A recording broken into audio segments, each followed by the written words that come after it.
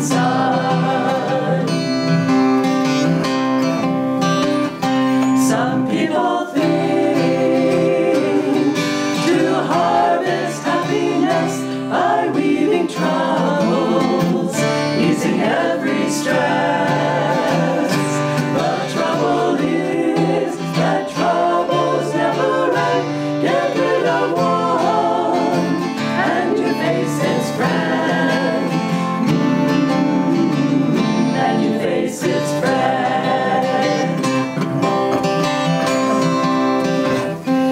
It's in your heart. The songs of joy resound. You'll hear but echoes in the world around. Wind on a hill sounds lonely if you're sad. Free if you're free. Cheerful if you're glad. Cheerful if you're glad. Friends, come with me. We'll chant of battles won, shouts not of anger. Joy will be our guide. Before the light, the veils of sorrow rent. In inner freedom, all delusions end. All delusions end.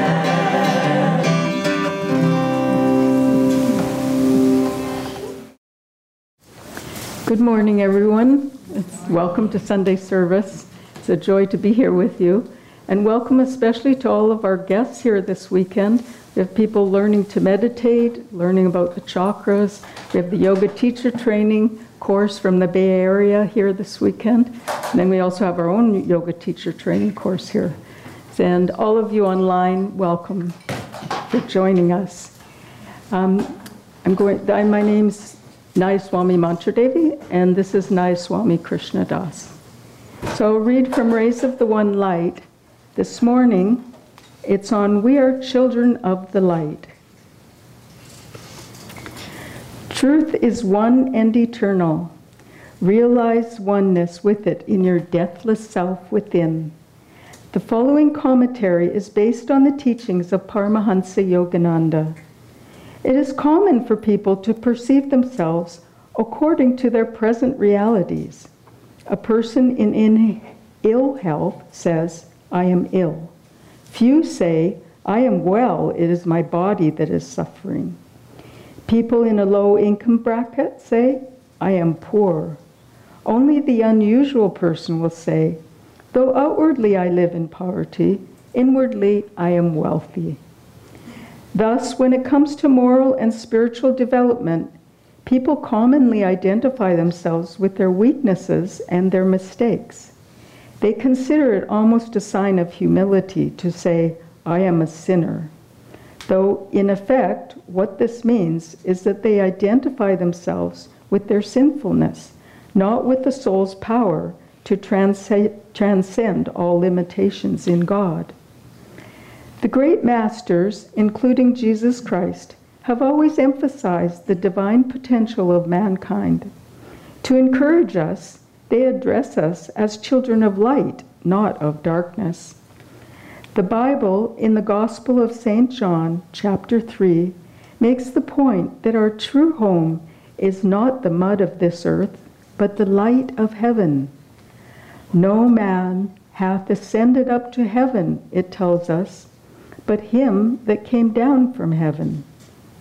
This passage continues, even so, the Son of Man who is in heaven, emphasizing that Jesus, though he lived on earth, is perceived by the eye of wisdom as conscious, even in human form, of his true reality in heavenly spheres.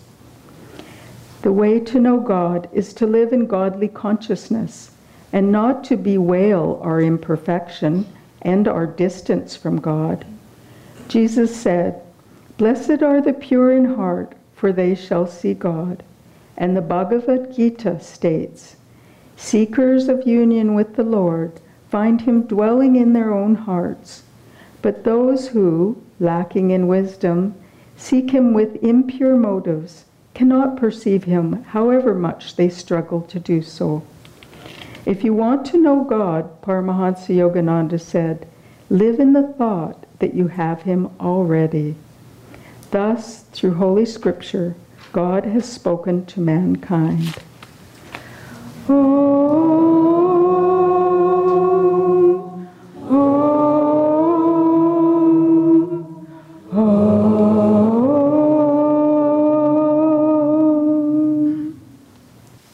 Good morning, children of light.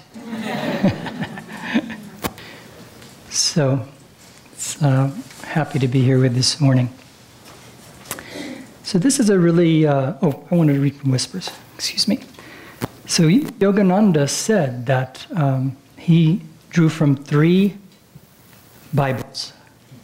That's where he drew his inspiration. One was the Christian Bible, one was the Hindu Bhagavad Gita, and his own Whispers from Eternity. So we'll read from that. This is interesting. I chose one on prosperity because it says, the scriptures say that one who seeks God is wisest, and one who finds God is the most successful.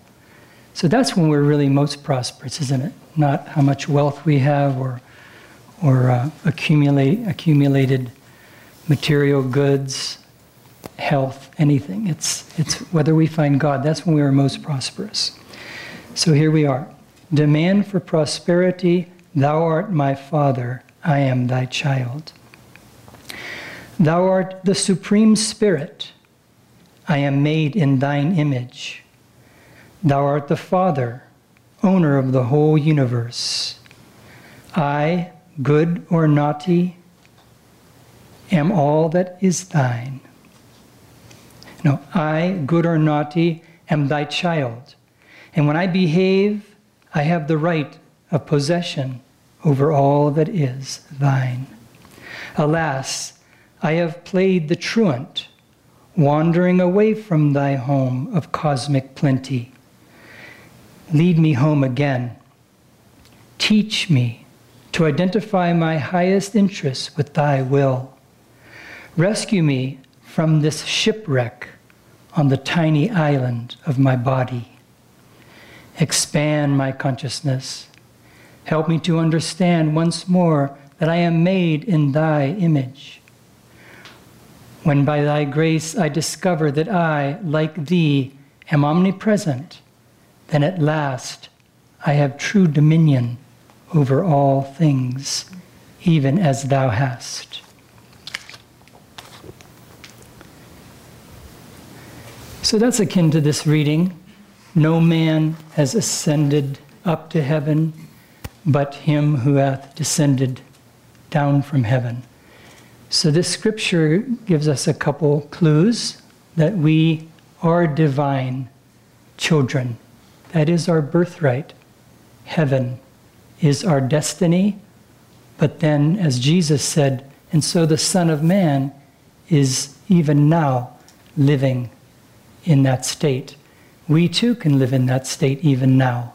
It may not be the ultimate heaven or nirvikalpa samadhi, but with affirmation, meditation, living rightly, we could make more of a heaven of this world that we're living in. Our consciousness is whether we're in heaven or not our outward surroundings. At the time when Master Yogananda gave these teachings, brought these teachings to the West, I mean, things seem pretty bad now, but think about what was going on then.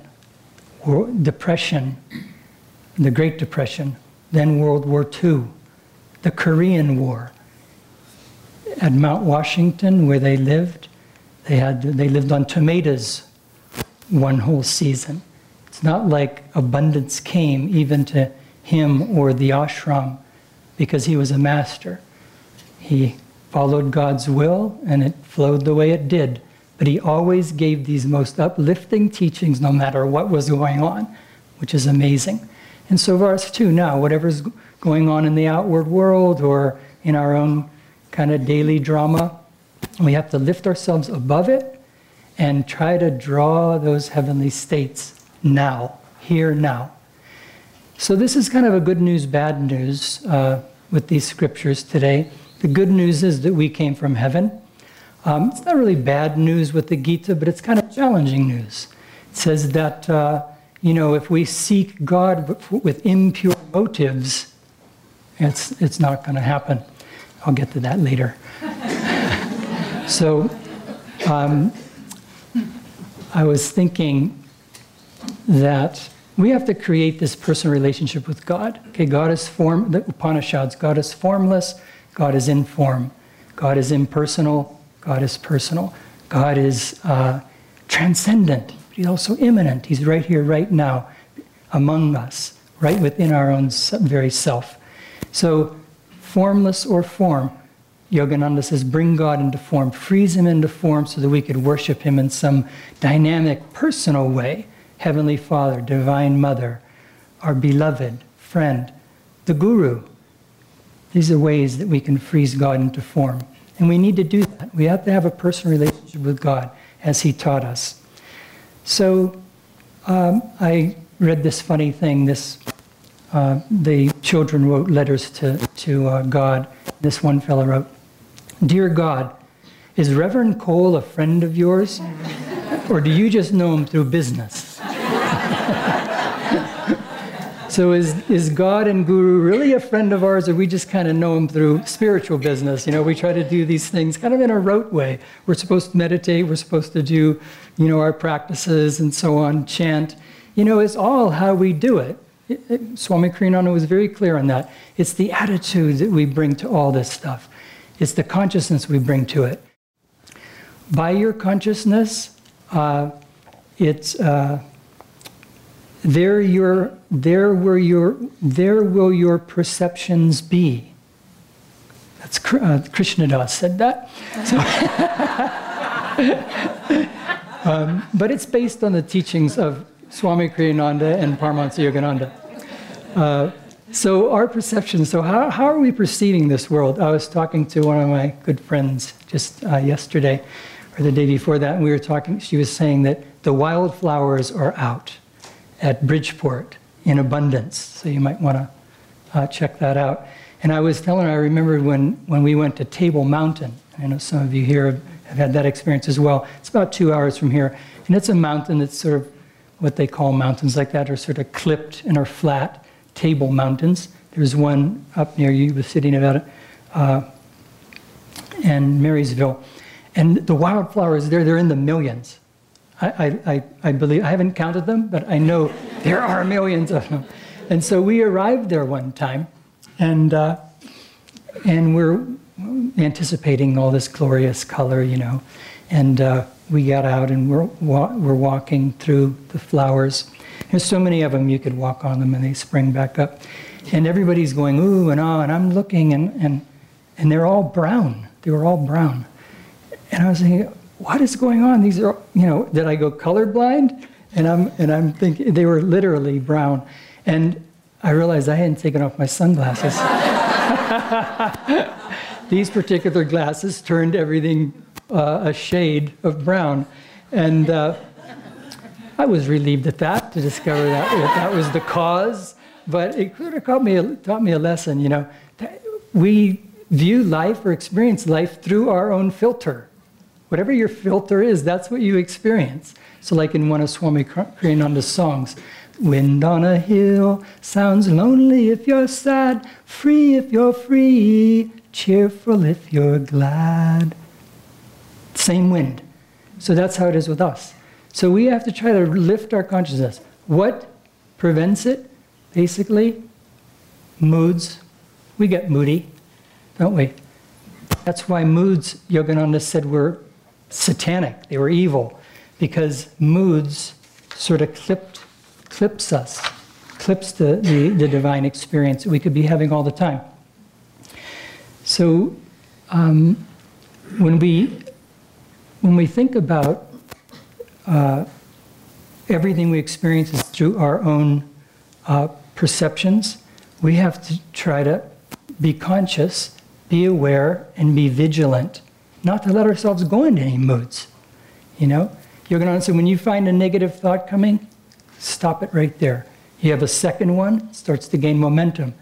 Before you know it, you're on a train, and it's going down the wrong track into negativity, into sort of contraction, cutting us off, eclipsing that divine experience that we could be having all the time.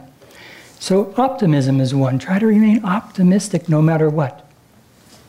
Optimistic no matter what. There's this cute story about these two identical twins.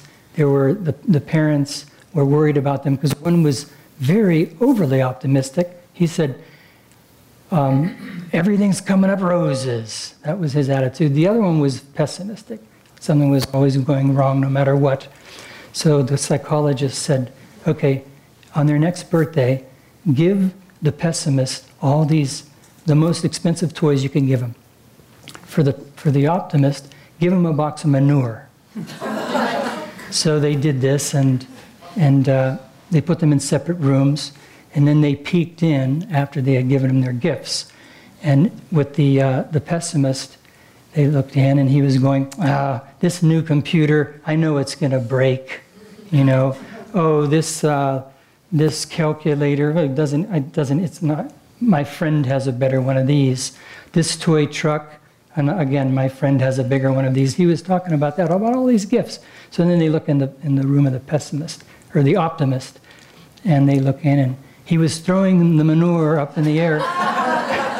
He said, they can't fool me. Where there's this much manure, there's got to be a pony.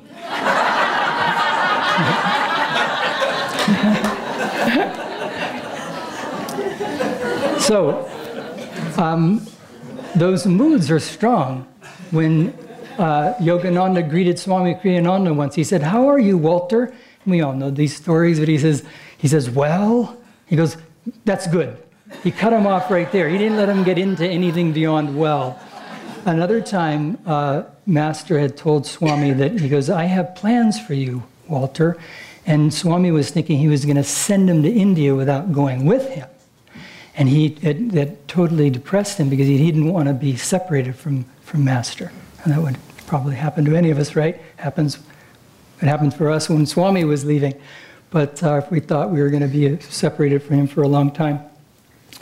But he meditated on it. He pulled himself together, Swamiji, and he said, well, if Yogananda, if Master is asking this of me, it must be for my highest good.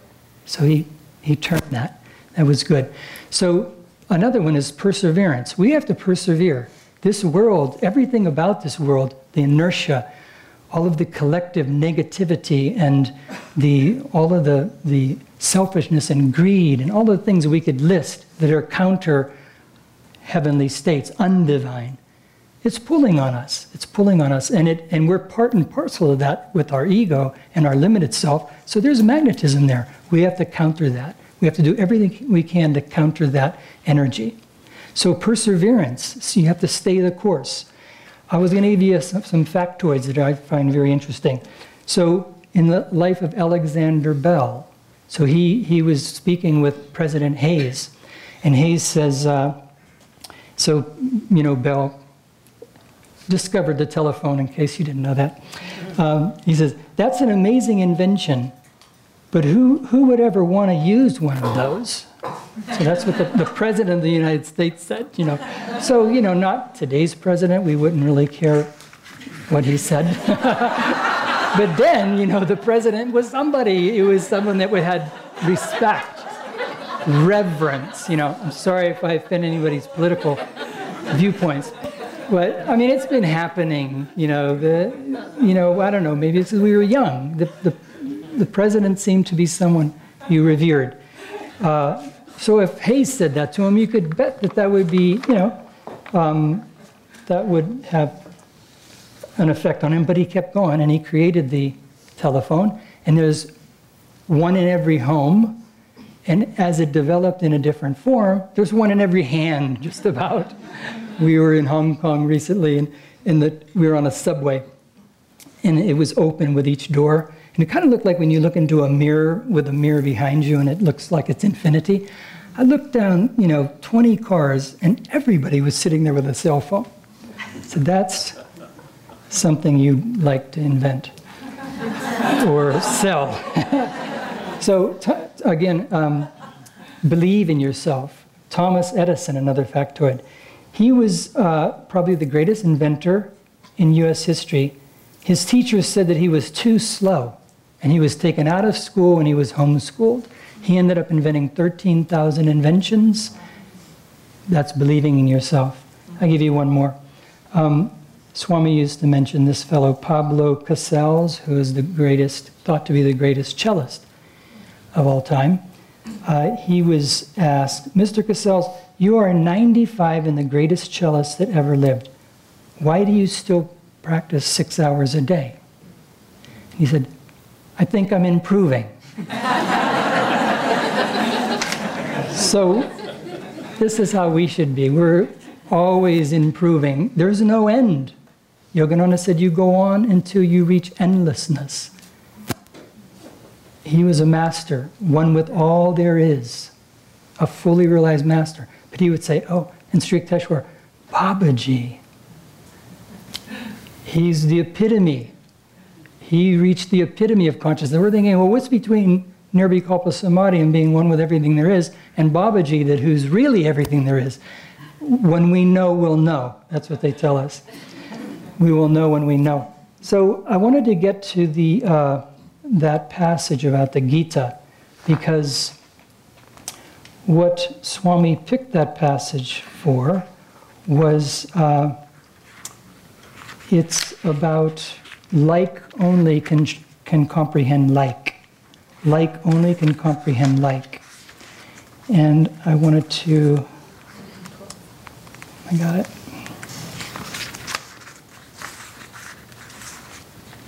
Review that passage. Seekers of union with the Lord find him dwelling in their own hearts. That's who we are, we're seekers. But those who, lacking in wisdom, seek him with impure motives, cannot perceive him, however much they struggle to do so. That's us too. We, lacking in wisdom, seek him with impure motives. When I first read that, I was thinking of impure motives, like, what would that be? And quickly, to my relief, it was basically when we seek God or do any of our practices for any other reason than to have union with God and union with Guru. So, obviously we're on the spiritual path and we're doing our practices the best we can, but we have to remember to do them the best that we can. And the best that we can really is with the right consciousness. That's when we do them the best we can. Out of sheer longing to unite our consciousness and commune with God and Guru. Sup with me and I will sup with you. So when we're open and receptive, and that puts us in a more open and receptive mood or state of consciousness, when we are doing it with love. Because like only can comprehend like. God is love.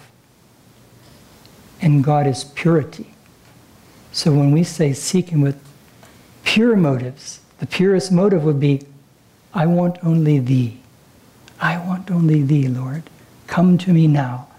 So yes, we have to do our practices because we have to get in our heart to do that. And we have to still the heart and still the mind. Everything we do, I'm realizing, is just really, however, we do experience God. You do a few hung saws, you feel peaceful, don't you? That's God. Do some kriya. Ooh, you feel that stillness. You feel that taste of bliss. That's God. But higher than that, leading to living in the state of consciousness where we're communing with God all the time. And so we have practices for that as well, practicing the presence. In the life of Sri Ramakrishna, who was a manifestation of purity himself, there's a story that one of his disciples tells. A fellow named Yogan would bring him a lemon every day. You may have heard the story. A lemon every day. One day he brings him this lemon. The next day, Sri Ramakrishna says, Yogan, where did you get that lemon? I could not eat it. He said, well, got it from the same tree that he always gets it from. So he investigated. He found that the day before he had picked that lemon, the lease on that property turned over, changed hands.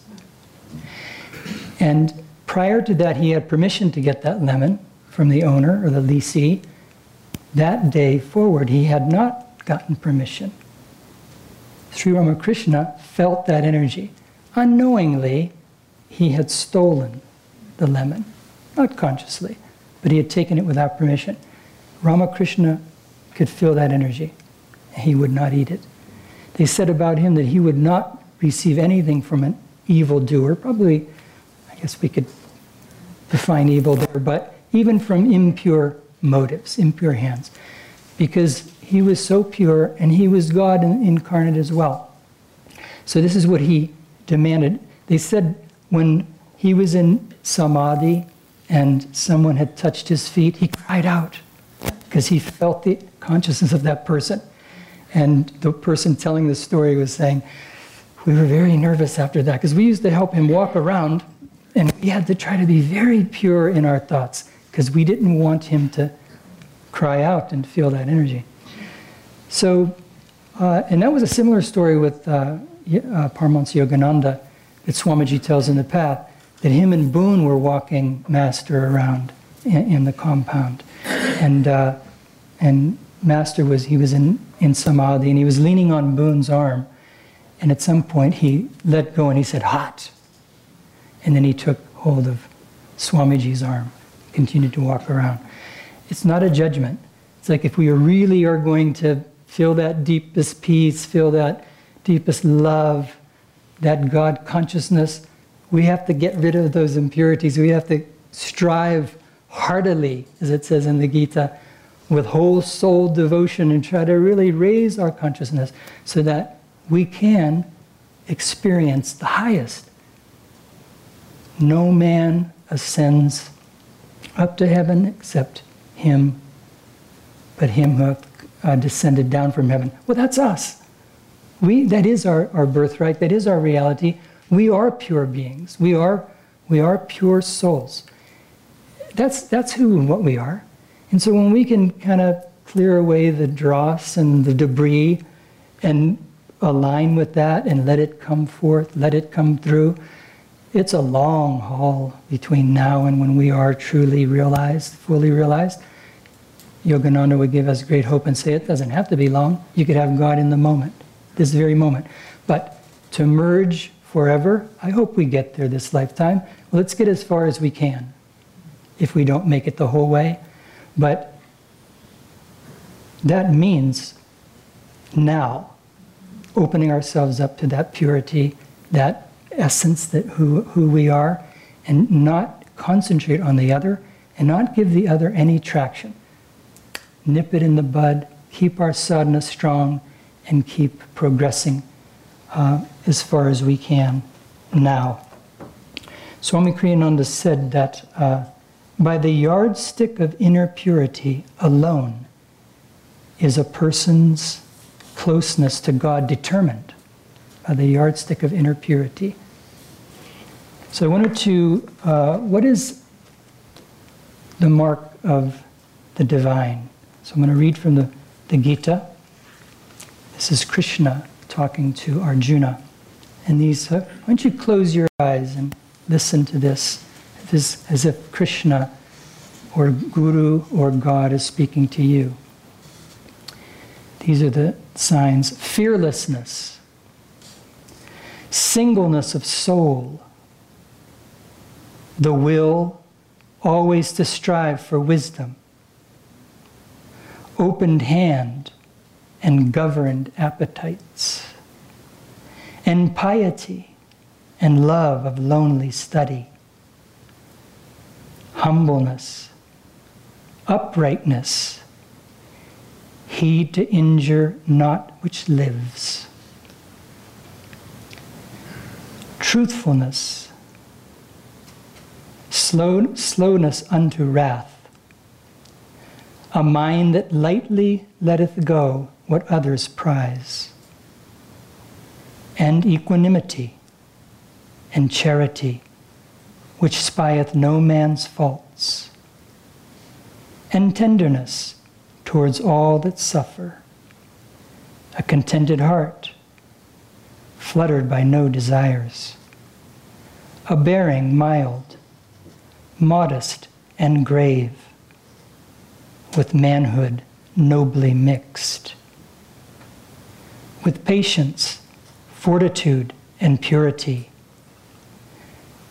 an unrevengeful spirit, never given to rate itself too high.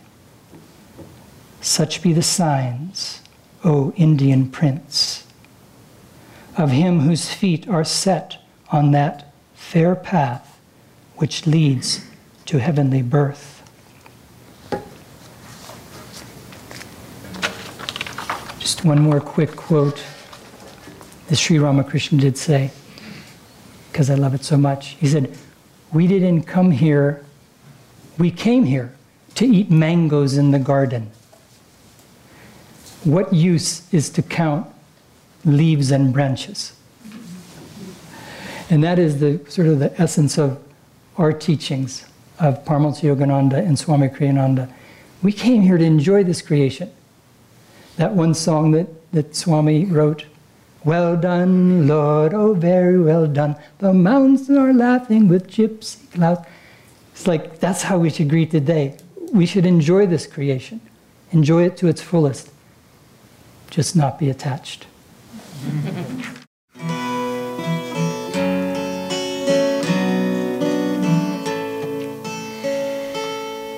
Blessed are the poor in spirit, for theirs is the kingdom of heaven. Blessed are they that mourn, for they shall be comforted. Blessed are the meek, for they shall inherit the earth. Blessed who thirst for righteousness, for they shall be satisfied. Blessed are the merciful, for they shall obtain mercy. Blessed are the pure in heart, for they shall see God. Blessed are the peacemakers, they shall be called the children of God. Blessed those reviled for righteousness' sake, for theirs is the kingdom of heaven.